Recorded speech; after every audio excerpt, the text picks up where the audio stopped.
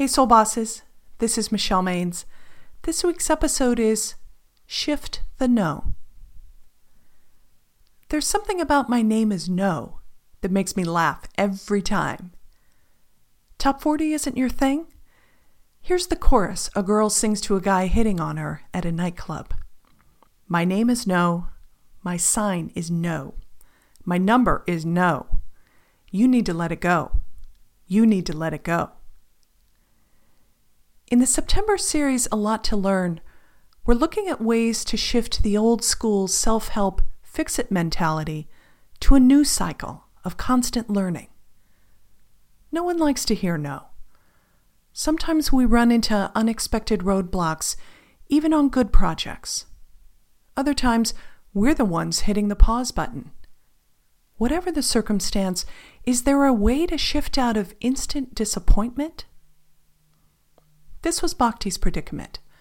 Her post-yoga smoothie date with her best friend Kathy was anything but smooth. I don't get it, Bhakti cried in exasperation. Plans for my new business were going so well. Now everything's a mess. Kathy tried to console her. Surely everything can't be a mess. Tell me what's wrong. Where do I start? The spa is waffling about having an Ayurvedic practitioner. They seem to love my pitch, but I can't get a firm answer about a start date and our financial split. The bank doesn't want to increase the line on my credit card until I can confirm my income, which I can't do yet. How am I ever going to buy the supplies I need? And my family is no help. At dinner, I try to get some support, but my husband and daughter give me the look of, do we have to talk about that again? Yes, we're talking about it until everything is ironed out. Kathy shook her head. Okay, you've got me.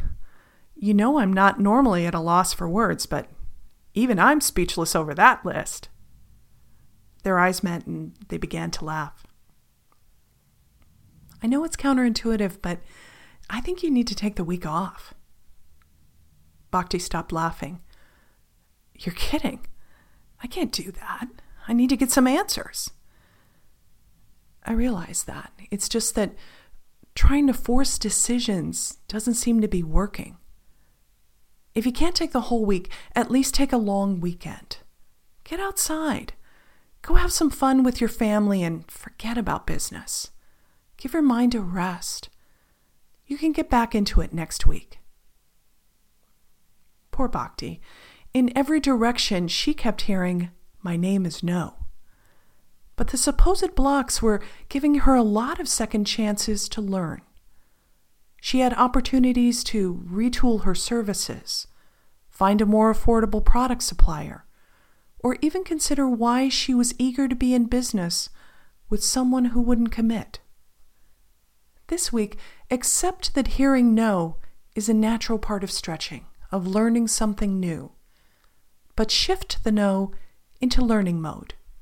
Hear, not now, not quite, or not ready. Then you can transform frustration into positive action. And what about all that irritation and resistance?